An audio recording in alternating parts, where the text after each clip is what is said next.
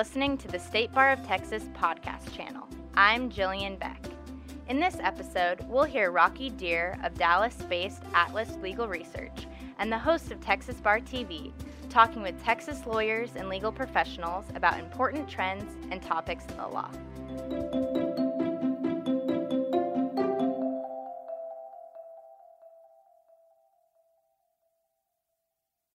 Well, hello, everybody. This is Rocky Deer for Texas Bar TV here at the State Bar of Texas annual meeting in 2016. Can you believe it's 2016 already? You know, we got a great annual meeting this year. And sitting to my left, your right, is actually our first guest of 2016. Her name is Gabriella Draney-Zielke. She's actually the CEO for Tech Wildcatters. And many of you may not know what that is. A lot of you may hear the word wildcat, and you might think it's like something completely different, but it's something you really need to hear about. So, Gabriella, why don't you tell us a little bit about Tech Wildcatters and what it is, what lawyers need to know about it, your role. We want to hear it all. Okay, thanks, Rocky, for the introduction. So we actually do wildcat, but we wildcat in technology. So we invest in very early stage technologies, really at the earliest stage of their life cycle, and then we put them through what we call an accelerator program. So we give them access to resources, mentorship mainly, to help them scale their companies faster. Now, as CEO, what is your role in all that? Wow. So CEO of any company, especially in the technology space, is chief bottle washer. No, I'm just kidding. Actually, I started the company in 2009, and at this point, I'm both the managing partner of our funds and the CEO. I manage basically high-level vision, strategy, and goal setting for the organization. And then, of course, I get to work with all of the startup founders, which is really my passion. I was in venture capital prior to this, but prior to venture capital, I was an entrepreneur. So my first company, we actually just talked a little bit about it. We wrote the software for the fractional aviation industry. And then second company, I was in the nutrition space. I started working again with technology companies and said, you know what, this is where my passion is. I want to get to the other side of the table and start investing in some of these companies. So ended up going through business school into a venture capital group and left from there to start really the earliest stage investing and bring back a little bit of the resources and funding to the Texas region.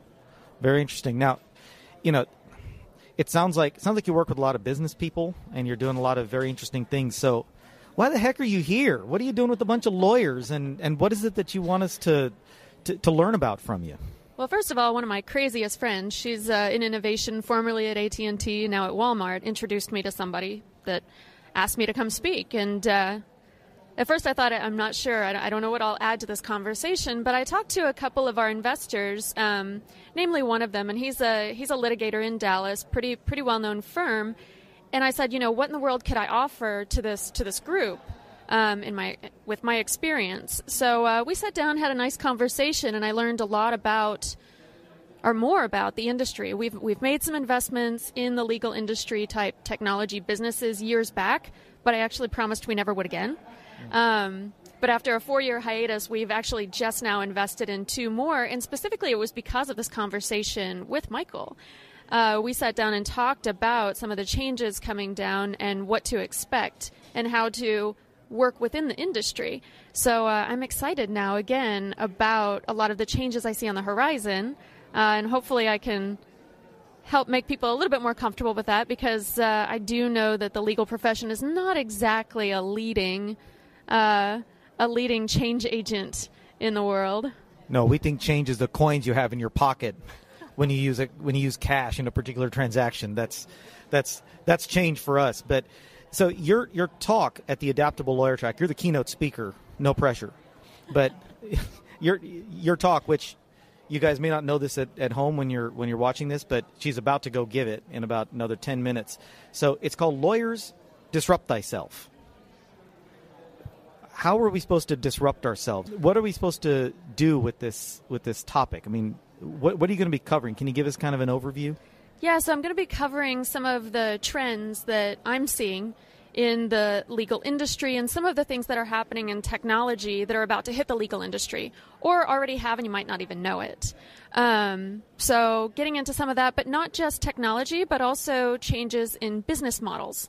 So there are two main ways to innovate, and that's one, either via new technology or it's via a new business model. And so I've seen both in the industry, and it's interesting, it's cool, and I think that in order to be adaptable to what's going on, you need to understand that these changes are happening and get ahead of the curve, not be, one of the people trying to catch up at the end. Well, for those of you that are missing this, I think you're going to be missing a very substantive talk. I'm looking forward to sitting in on it and watching it. That's what Adaptable Lawyer is all about. We're trying to get at the very front edge of the legal industry and understand kind of what changes are coming down the pike.